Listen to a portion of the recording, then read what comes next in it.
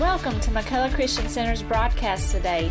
If you would like more information about our church, please visit our website at www.purposemcc.com. I want you to, if you will, take your Bibles and turn with me, please, to the book of Isaiah. Isaiah chapter 6, once again. We came from here a couple weeks ago. Sister Sandy was talking about Vision 2020. I didn't intentionally choose this time nor this passage of Scripture, but I believe that it's a God thing that we take the past or the last few weeks of this year and spend some time talking about vision. We don't talk about it a lot, but I want to really focus a lot on vision for the next week or so. And the three things that I told you a few weeks ago that God dealt with me about in this passage of Scripture.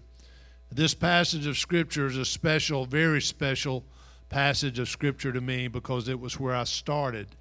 The very first message that I ever stood behind a pulpit and delivered came out of Isaiah chapter 6. And I think it's unique that God would take me back. I've never spent this much time on this passage of Scripture, but God several weeks ago began to deal with me about it. So this is where we are, and it's my desire that you would catch what God is wanting to speak into your life. Isaiah chapter 6. I want to talk to you this morning for just a few minutes on, of course, the vision of Isaiah, but the subtitle to that is Looking Upward. Having a vertical vision, one that's looking upward. In the year that King Uzziah died, I saw the Lord sitting upon a throne, high and lifted up, and the train of his robe filled the temple. Above him stood the seraphims. Each had 6 wings.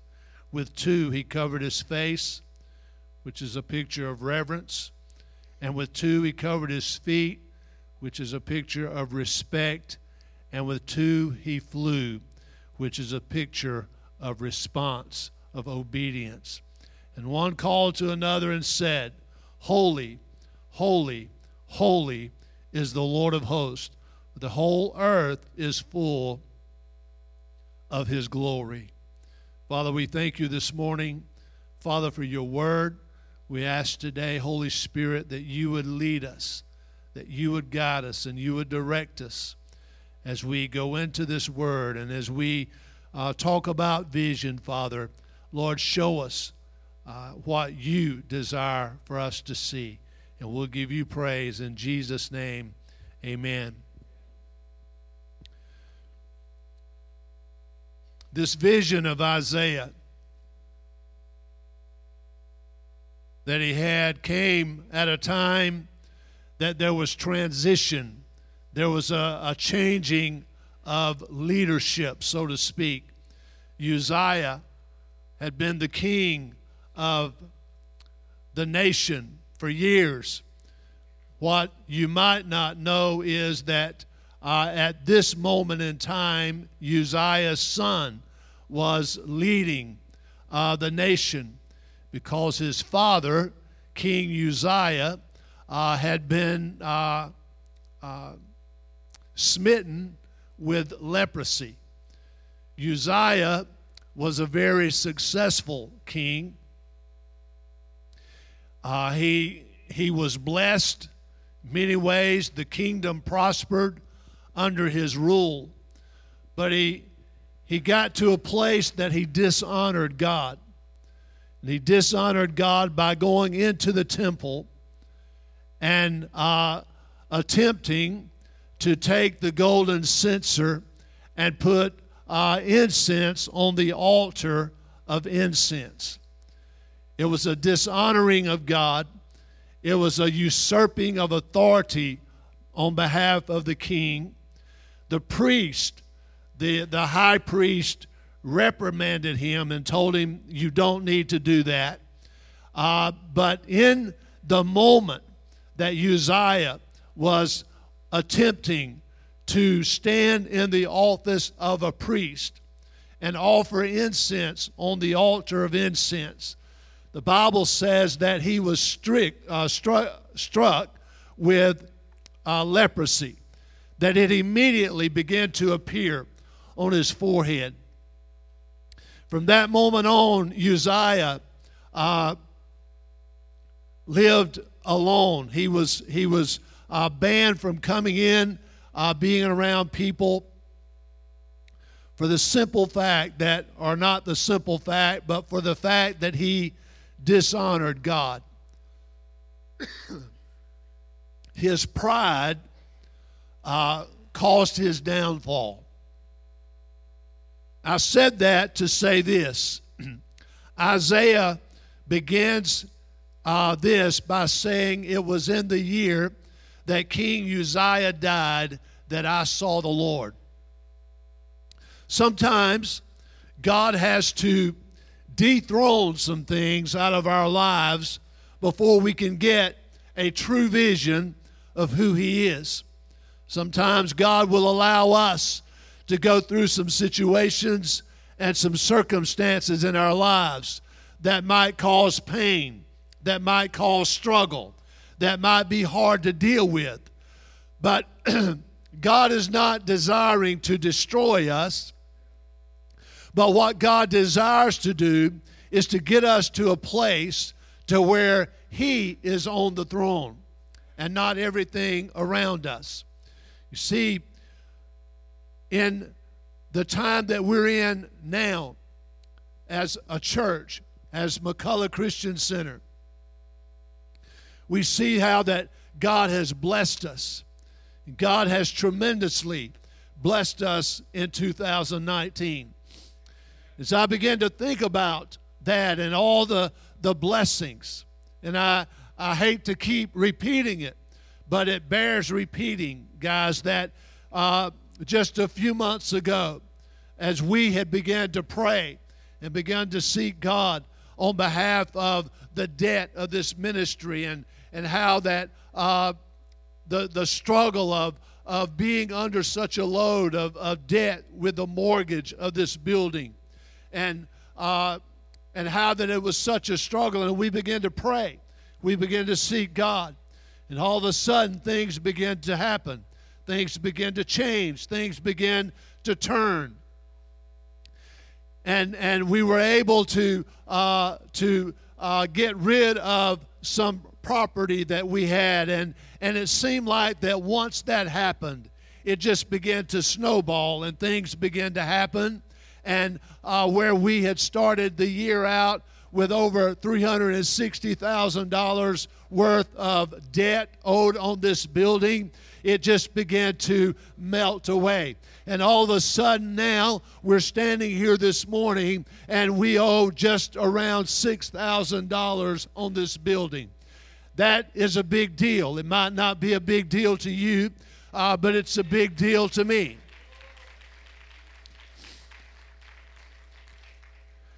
But here's the thing, as I began to watch this and as I began to see this unfold, it came into my spirit and it began to stay heavy on my mind. God, what are you doing, and what is going to be required of us at the end of this? Because God is not doing this just so that we can stand and brag about being debt-free. But God is doing this for a reason. There's a purpose behind what God is doing. And so it becomes our responsibility. It becomes the responsibility of leadership and of those of us that are a part of this ministry to begin to pray and get vision and have vision to say, I know what God is wanting us to do. I know that God is not just doing this for us to feel good, but God is doing this. There's a reason, there's a purpose behind what God is doing. God never moves with the might of his hand without there being a reason or a purpose. So the place that we find ourselves is here, where it's important that we get the vision from God. And so the first place that we need to start is the place that God dealt with me strongly about, is that we need to begin to look upward. We need to begin to see God in a way that we've not seen him before. This is 2019. We're moving over into 2020. If I were to ask you today, are you ready for what God is wanting to do in 2020? What would your answer be? Here's the thing, ladies and gentlemen. We're living in a culture. We're living in a community. We're surrounded by a community of people that are lost, and many of them are on their way to hell. Many of them are bound up in addictions and afflictions and things such as that. Everywhere throughout Scripture, God has meant for his people, for his body, to be a light that would shine in the darkest of night. He has meant for us as men and women of God to be the light that would penetrate the darkness, a light that would shatter the darkness, a light that would go into the dark areas, into the places that were blinded by darkness, and go into those places and bring light to those around us. God is always, from Genesis all the way through, God is meant for his people, for his body, for his kingdom to be the salt of the earth, to be that flavoring that no matter the taste that's in the culture, that when God's people come in and when the kingdom of God begins to work and move in an area, that it would bring flavoring and savoring to that area. I've said this before and I'll say it again, that our nation is filled with mega churches. Our cities are filled with churches on every corner, but yet we continue to see the crime rate go up. We continue to see things happen. We continue to see the rate of addictions go up and skyrocket. We continue to see crime skyrocket in our communities. And yes, I know that we're living in the last days, but that is no excuse for the church not to be who God has called us to be. And so with that, I want to just share this with you this morning. I want you to notice that Isaiah had this vision, and he saw the Lord sitting high upon a throne. I believe that what Isaiah saw was, he saw the veil of the temple pull back, and he saw the glory of God. He saw Christ on the throne of God. He saw the throne, and when he saw the throne of God, it radically changed his life. He saw the seraphim that were there, and the six-winged creatures that were there, that were in reverence and respect before God, and they were responding to God's every command, and they were crying, "Holy, holy, holy, the Lord of hosts. The whole earth is full of his glory." The picture and the lesson that we can get from that is that when I have a vision of God and I see God in his glory and in his majesty and power, that I will not be able to do anything else but to cry, "Holy, holy, holy is the Lord of hosts."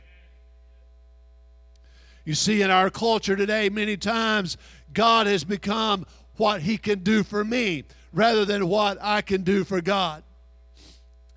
It's important, ladies and gentlemen, that if you want to do something great in your life for God, it must begin right here. It must begin with a vision, a heavenly vision of where you see Christ sitting on the throne, high and lifted up, and you understand that there is none beside him. He is holy. He is righteous. He is almighty. He is powerful. He is what they sing about this morning. He is in Genesis, the beginning. In Exodus, he is your deliverer. In Leviticus, he is the sacrifice. And we go on down through in Matthew, Mark, Luke, and John. He is the Son of God, the Son of Man, the one who came and became God incarnate on the earth. We go on all the way through the Bible, and we see from beginning to end that the story is not about what God can do for me, but the story is about God and his holiness and his righteousness.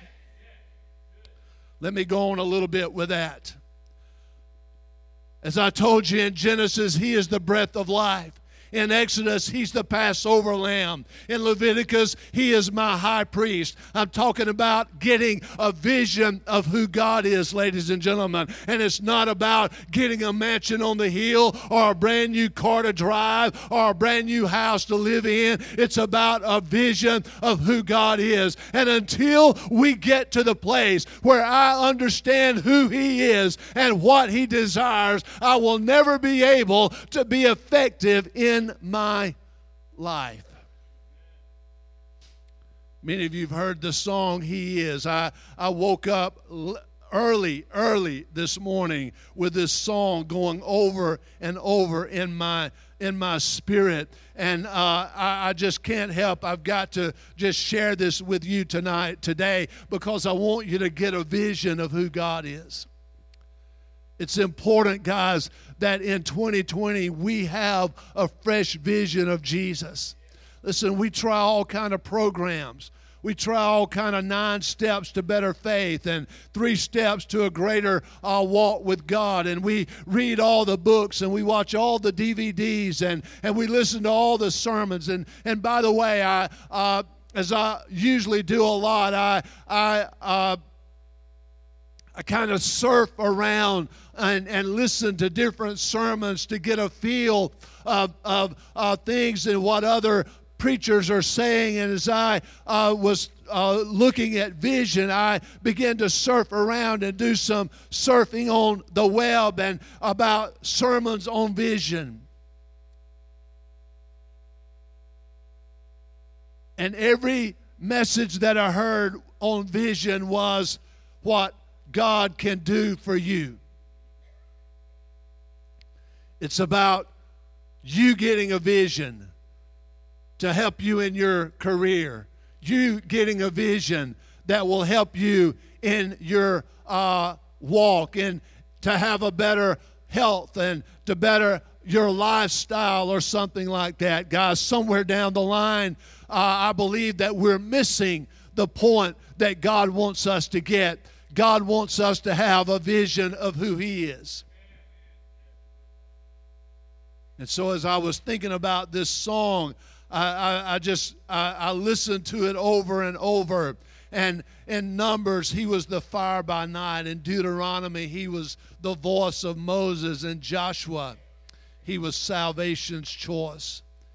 Judges, he was the lawgiver. In Ruth, he was the kinsman redeemer. And 1 and 2 Samuel, he was the prophet's voice. And we go on down into Nehemiah, he was the rebuilder of broken walls. And in Esther, he was the courage that Mordecai possessed. And in Job, he was the timeless redeemer. And in Psalms, he was the song of worship. And in Proverbs, he was wisdom's cry. And in Song of Solomon, he was the lover's dream.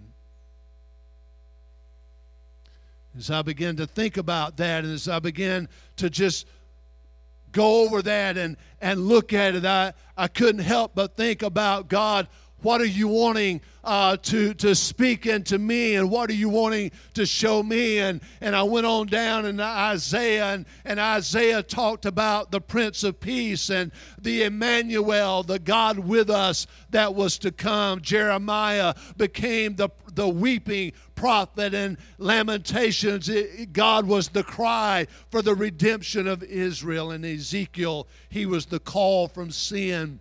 And in Daniel, he was the stranger in the fire. And Hosea, where Hosea was told by God to marry a prostitute, God became the picture of one that is forever faithful. In Joel, where Joel prophesied the coming of the Holy Spirit that would be poured out in the last days, we see God there as the Spirit's power being poured out. In Amos, we see God as a picture of the arms that are carrying us. And we go on down into Micah, the promise of peace, and that's who he was. And Nahum, he was our strength and shield. And so we go on down to Haggai, and where he restores the lost heritage of his people. In Zechariah, he was the fountain that was being released for his people.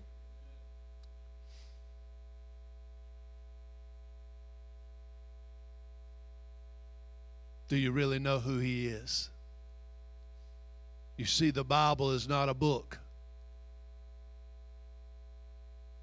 that was given so that we could prosper. It was a book of salvation. The Bible is never meant to be a history book, but it's a story of our salvation. The book of Acts, God is seen as the fire that comes from heaven. In the book of Ephesians, he's seen as our glorious treasure. In the book of Philippians, he is the servant's heart. Colossians, he's the Godhead Trinity. In Hebrews, he's the everlasting covenant. In James, he's the one who heals the sick. In 1st and 2nd Peter, he is our shepherd. In John and in Jude, he's the lover coming for his bride. And in the book of Revelations, we see him as the King of Kings and the Lord of Lords that's coming back on a white horse to redeem those that he's called out and those that have been chosen by him. And we can go on down and we talk about that he's the Prince of Peace, the everlasting Father.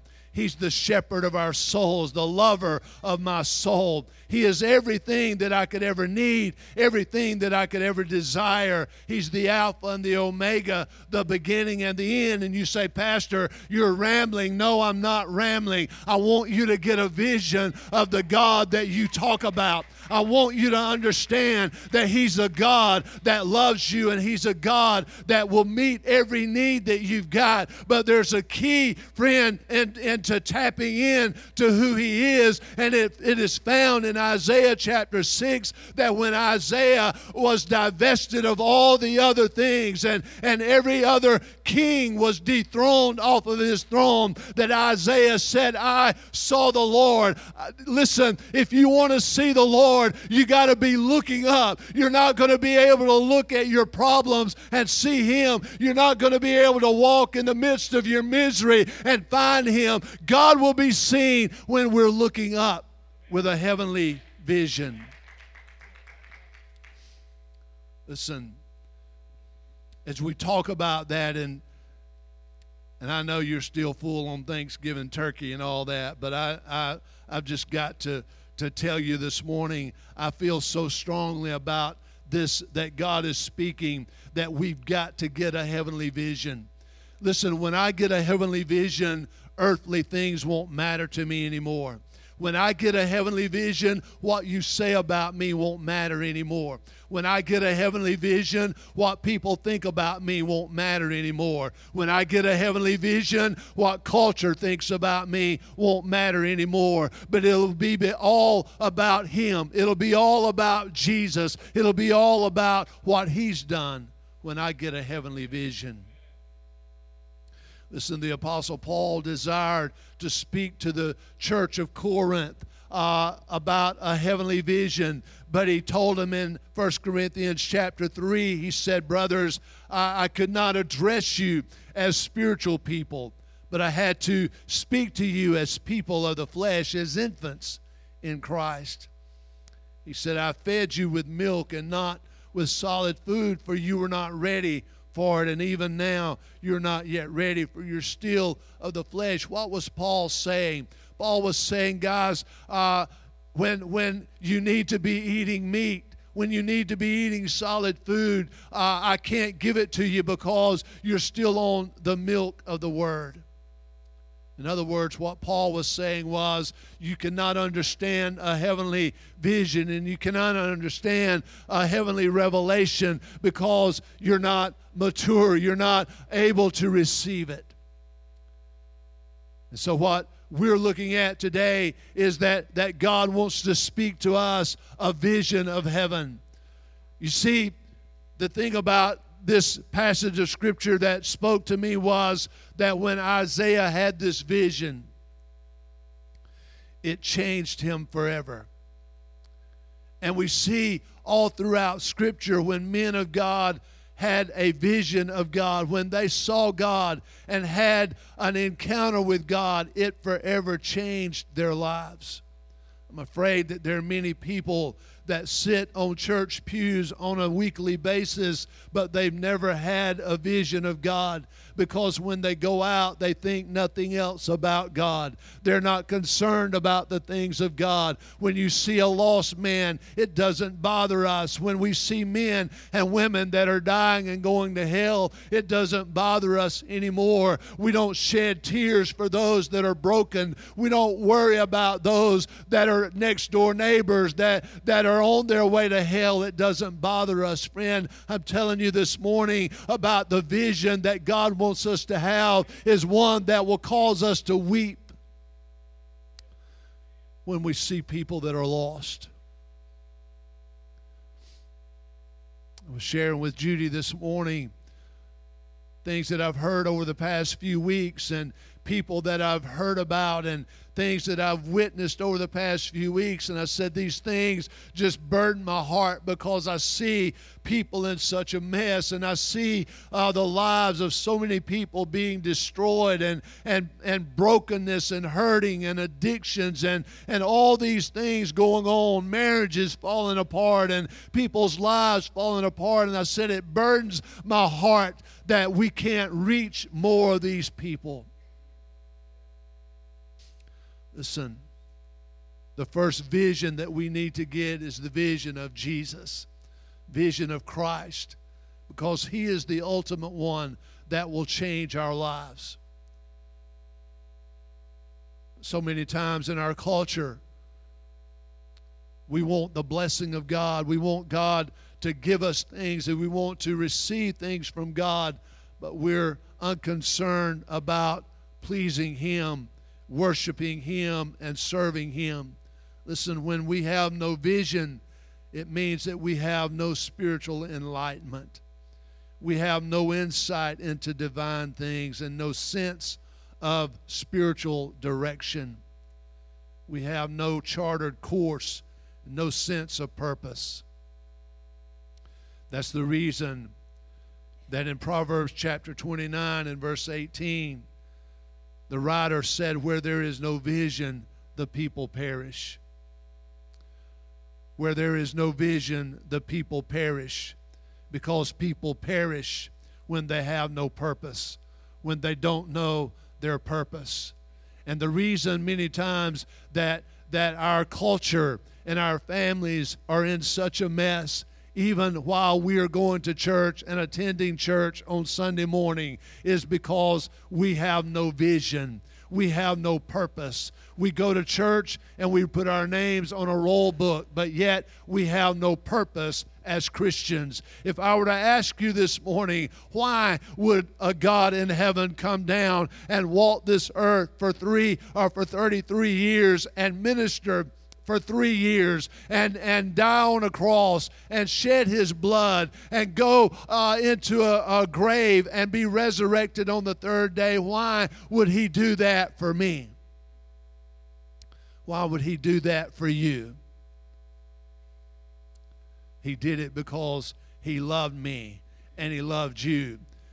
But more than that, He did it because He wants you and I to go and spread the word that He is Savior and Redeemer. Listen,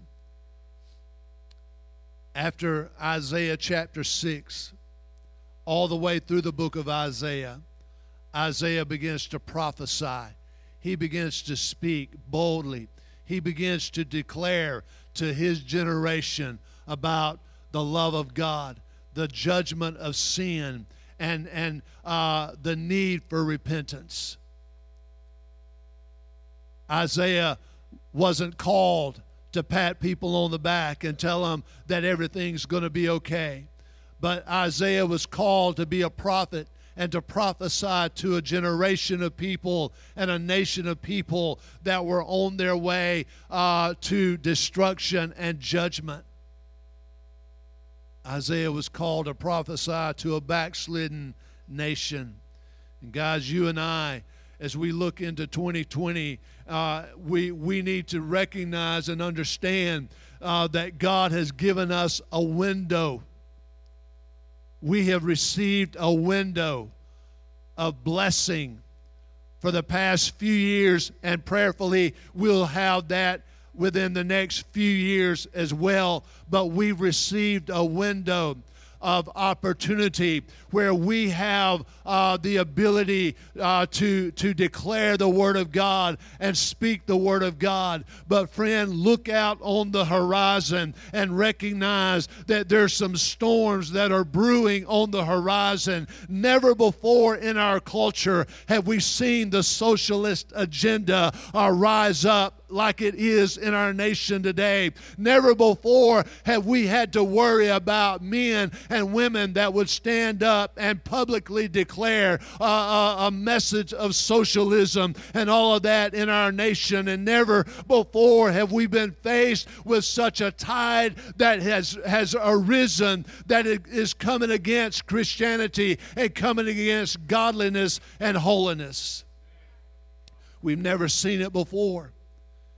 And I want to tell you this morning, we're one election away from it all coming in on us and shutting down and putting a damper on the things of Christianity. And I'm not being political, but I'm telling you this morning, ladies and gentlemen, that when you vote, you better ask yourself, am I voting for godliness, or am I voting for prejudice or preference or whatever? Am I voting for somebody that's going to lift up the name of Jesus? Am I voting for somebody that's going to stand against abortion? Am I voting for somebody that's going to stand against the godless agenda that's being pushed on us?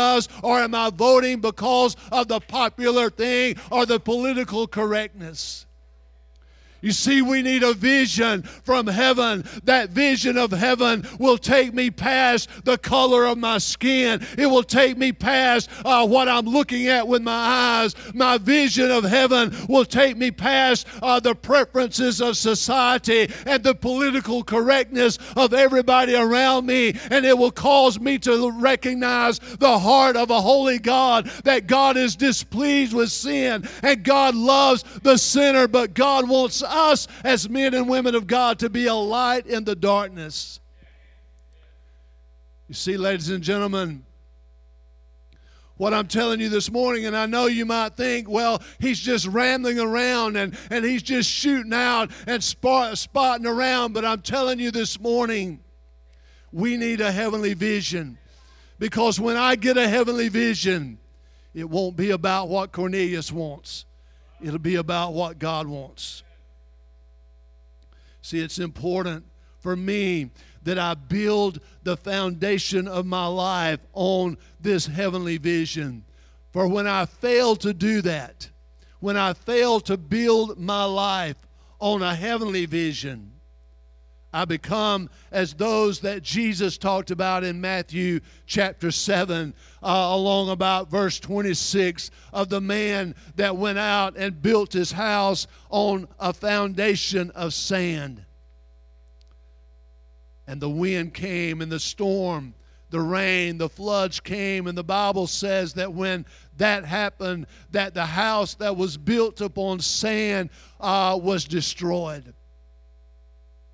But if you'll notice in that same passage of Scripture, the man that built his house on the rock experienced the same storm, experienced the same struggle. He experienced the same battle.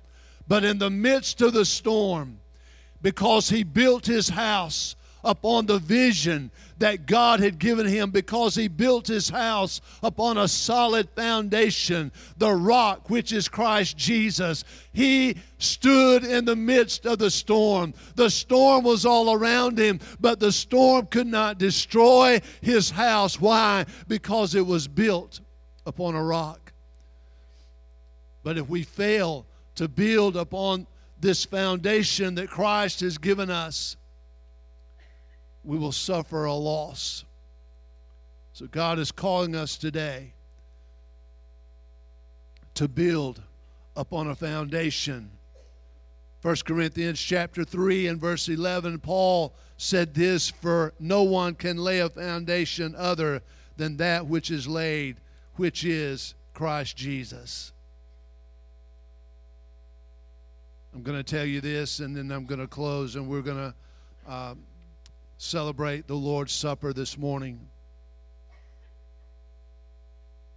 The Apostle Paul, you know the story, and I've shared this a little bit, but the Apostle Paul had a vision and was knocked off of his horse on the way to Damascus. And that vision changed his life. And in Acts chapter 26, Paul is being persecuted on every side. He's been in prison. He's been beaten. He's been shamed and drug in courts and all of that. And he's standing before King Agrippa in Acts chapter 26. And King Agrippa begins to question Paul about his relationship with God and his stance for God and all that. And Paul begins to tell him about his testimony, that at midday he was on his way to Damascus and he saw this great light that was brighter than the sun. He said it knocked him off of his horse and he fell to the ground, and he said, "I heard a voice speaking to me, saying, Saul, Saul, why are you persecuting me?" It's hard for you to kick against the pricks. And Paul said, "Who are you, Lord?" And the Lord said, "I am Jesus whom you are persecuting." Paul begins to relate this testimony to King Agrippa. And he told him about the purpose that God spoke to him that day, laying in the middle of a dirt road, that God spoke to him and said, "This is the reason that I knocked you off of your horse. This is the reason that I put you flat on your back. This is the reason that I stepped into your life and did what I did, because I've got a purpose for you." In verses 16 through 18 of Acts chapter 26, God spoke to Paul and said, "But rise and stand up on your feet, for I have appeared to you for this purpose." And this purpose can be translated into all of our lives. This is what God desires out of us. He says to appoint you as a servant and a witness to the things which you have seen me, and to those in which I will appear to you. He says, "I will deliver you from your people and from the Gentiles to whom I am sending you. And I'm sending you to open their eyes so that they may turn from darkness to light and from the power of Satan to God, that they may receive forgiveness of sins and a place among those who are sanctified by faith in me." Paul remembers standing before King Agrippa, who has his life in the palm of his hand. And Paul looks at this king, and he says this in verse 19. He says, because of this, talking about his experience, his testimony, his purpose, the reason that God called him, what God had called him to do, and all of that. Paul says, "Therefore, O King Agrippa, I was not disobedient to the heavenly vision." In other words, Paul said, "King Agrippa, you can do whatever you want to, but I know the call on my life. I know the plan that God has for my life. I know the reason that He redeemed me. I know why He saved me. And it was to declare His name among the Gentiles. It was to declare His name to those that are lost and dying. O King Agrippa, I will not be disobedient to the heavenly vision. So I ask you this morning, do you have a heavenly vision?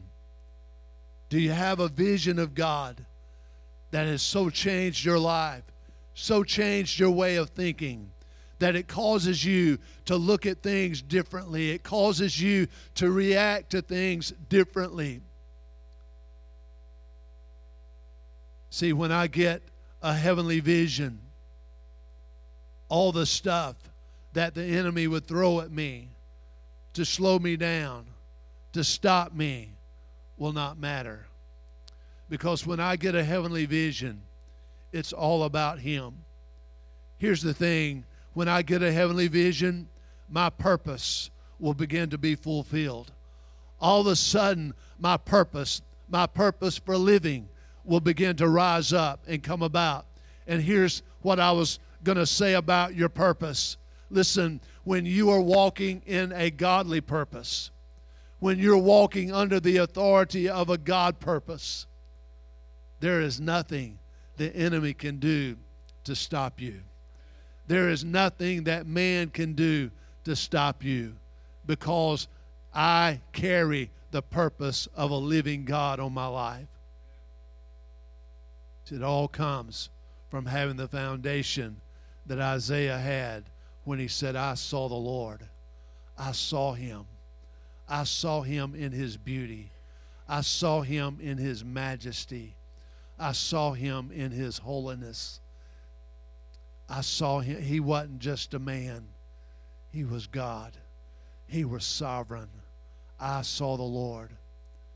So guys, as we look over into 2020, let us go into this coming year with a new vision, with a fresh vision of who God is. Because you see, friend, it will cause you to realize that there is nothing that's impossible with Him. Listen, look through your Bible at men and women that got a vision from God. They were unstoppable. We think about people like Paul, Peter, James, and others. We think about men like Smith Wigglesworth, John G. Lake, and other men that God used greatly and miraculously. It's because they had a vision from God. They wasn't concerned about what people thought. Their only desire was to please Him who had called them. Amen. Would you stand with me, please? Brother Tad, I'm going to ask you and Brother Brian, if you will, to come and bring the table out. I want you to take just a few moments today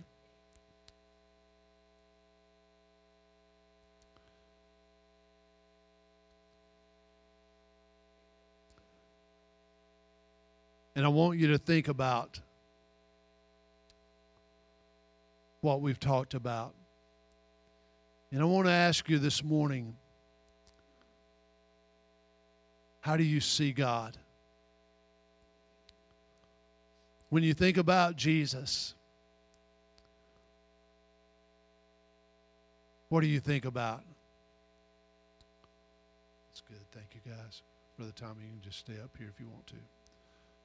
Judy, if you will, come. Sister Kathy, if you will. I'm going to ask the musicians to come this morning.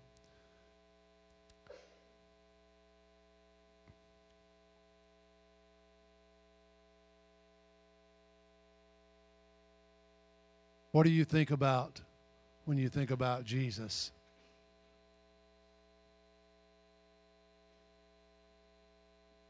When you're driving down the road and you're looking at all the houses and all the vehicles that you're passing, what are you thinking about? When you're on your job and and working at your job or going to your school and you see all the things that's going on around you, what do you think about? You say, Pastor, do I have to always be praying? Do I always have to be crying and weeping because people are lost? No, I'm not saying that, but I am saying this, guys. God wants you to have a heart for those that are hurting, those that are broken. It should bother us when we see people that are dying. It should bother you when you get on Facebook and see the junk that's going on in people's lives. It should bother you enough not to get involved with it except to give them an encouraging message that Jesus can save them and he can redeem them. So this morning, as we prepare today, I want to just give you just a few moments to bow your heads and a personal time, just you and God.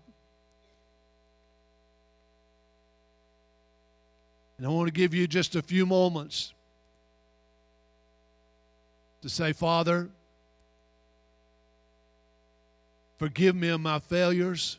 Forgive me of my sins. And God, I desire to have that heavenly vision. I desire to have that vision that only you can give. And so I want to present myself to you today as a living sacrifice. And I rejoice today in the fact that you shed your blood for me. I rejoice in the fact today that your body was broken on the cross of Calvary. So this morning as you pray, realize today that God loves you.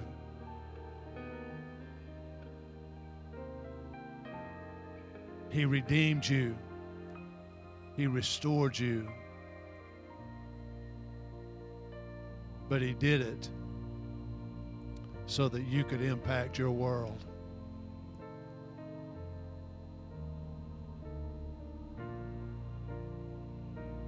Father, we come this morning in the name of Jesus, thanking you today, Father, for the blood that was shed on the cross of Calvary. Thanking you today, Father, that blood redeemed us. That blood washed us and cleansed us from our sins. Knowing today, Father, that without the shedding of blood, there is no remission of sin. So, Father, today we rejoice. We rejoice today that we have been recipients of the shed blood of the Lord Jesus Christ. Father, we thank you for the body that was broken.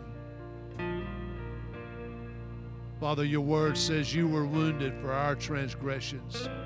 You was bruised for our iniquities. The chastisement of our peace was upon you, and with your stripe we're healed.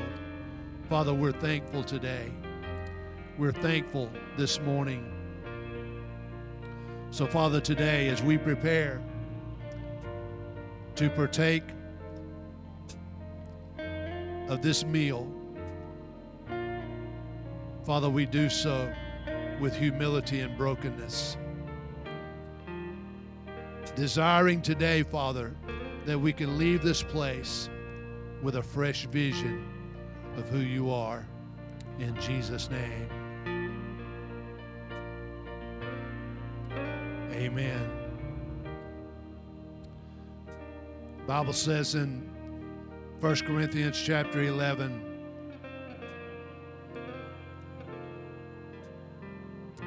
for I have received of the Lord that which also I delivered unto you, that the Lord Jesus, the same night in which he was betrayed, took bread.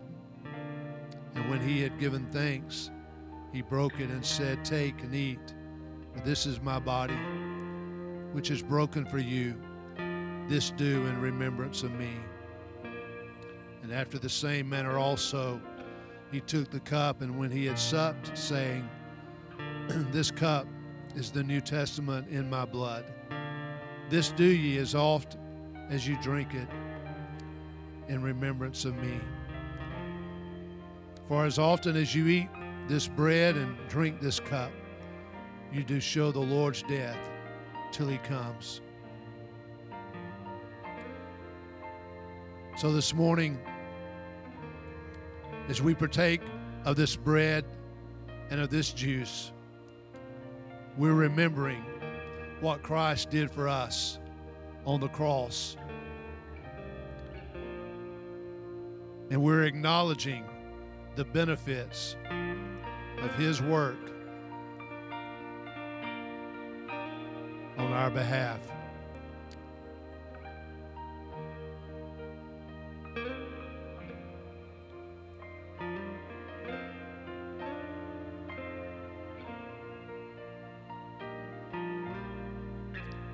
Father, we come today to honor you.